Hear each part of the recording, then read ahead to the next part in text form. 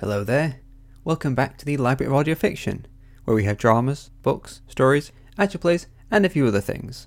I'm the Acquisitions Librarian, responsible for collecting and cataloguing all of the new podcasts.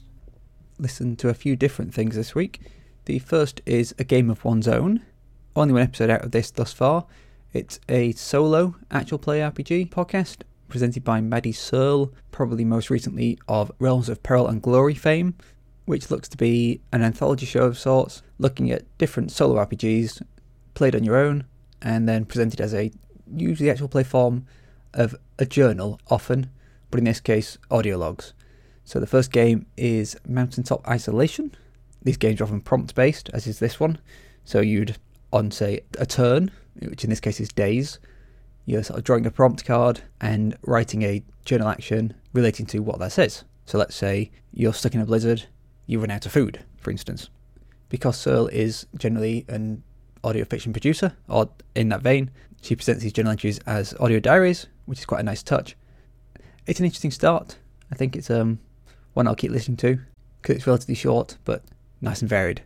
Has inspired me to have a quick go myself at the 1,000-Year Vampire, so I had a bit of fun with that. Then, going from one that I've heard literally one episode of, to one I've heard lots of, it's Am I Old Yet? Now this, I struggle to define precisely. The most glib way of describing it I've come up with is sort of a one woman, The Archers, because it is the sort of audio diary. No, that's not true. It's dramatised mostly. So it's the life and times of Helen, a woman in her 70s, produced partly as a story because I think the creator, Floyd Kennedy, wanted something a bit more older woman focused, because there is quite a habit in, should we say, entertainment production to have younger women for various starring roles. Male action stars and male entertainment stars can be fairly prominent until they are really rather old, whereas women get sort of sidelined into the background quite heavily. So I think this was made partly as a way of presenting, older female characters still having interest and power. Now there's something interesting in that, because there is, not in text, this is sort of things I found out outside of text, the intention that Helen, the main character, goes through what we call a chosen one storyline, mostly because another creator in the field, Sarah Golding, who a lot of people will have heard of, had sort of come up with this query about older female superheroes or main characters, and I think Kennedy wanted to write something where an older lady was this all-important sort of saviour of the world. So I've been listening to it mostly with the intention of getting to that point, because I'm kind of curious, but it has won me over just for its own sort of purposes as I've listened. Up to season 3 thus far, it's much more sedate. It's essentially a slice of life, following the day-to-day adventures is perhaps a strong term, events of Helen's life, which is generally, focusing on the relationship she has with her family or friends and the work she does in editing. But it's one that is in some ways very low stakes, but quite compelling, if only because the characters are nicely distinct. It is written and performed by people who are industry professionals, so it's very polished, and it's a nice display of how impactful something can be even when the stakes are low if it's presented well. As I say, I'm listening for the chosen one plot, but I've got through quite a lot without that thus far, and I'll keep going regardless, because it is a nice one. Relatively short episodes, but quite pleasing.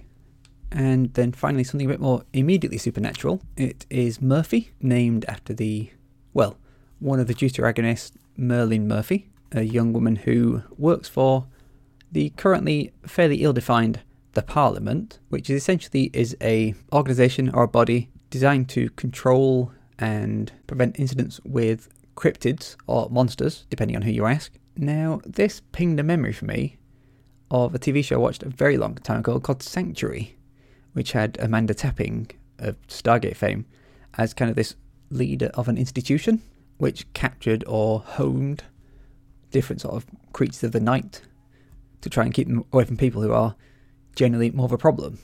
The story is often that deep in the long histories of time, monsters used to be a lot more free-roaming because they were either faster, stronger, sneakier than people.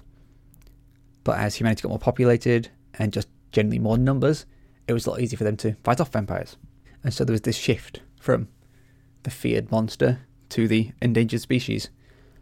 And this is a little similar So we have Merlin Murphy, who is a trained agent of the Parliament, going around trying to save these creatures, balanced against a couple of conflicts, firstly with her colleague, so Jack Sherwood, who is now an ex-copper as of the first episode, after he ran into a siren, and also potentially ran into something in his background as well, because he and Merlin were apparently childhood friends. But there are a variety of people over the series who have a rather more aggressive approach to these creatures. So there's this balancing act of, can we avoid wiping them out, while also making sure they don't injure people too much. So it's had sirens, vampires, werewolves, and Dullahans, when they have a rather entertaining busman's holiday to Ireland. And of course, the minute anyone of this nature goes on holiday, they run into something unfortunate. Impressively made, this one.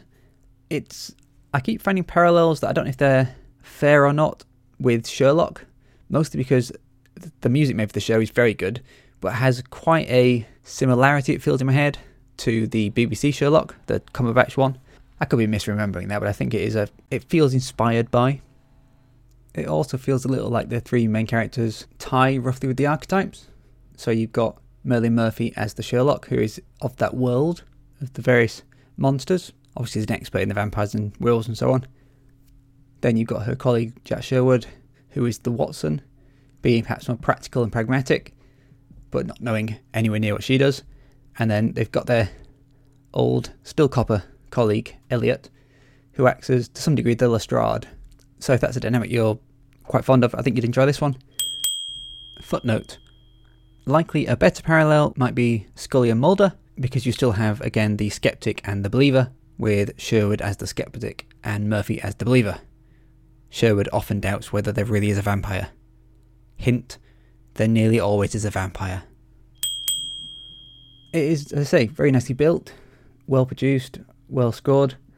I am still questioning how they fund themselves.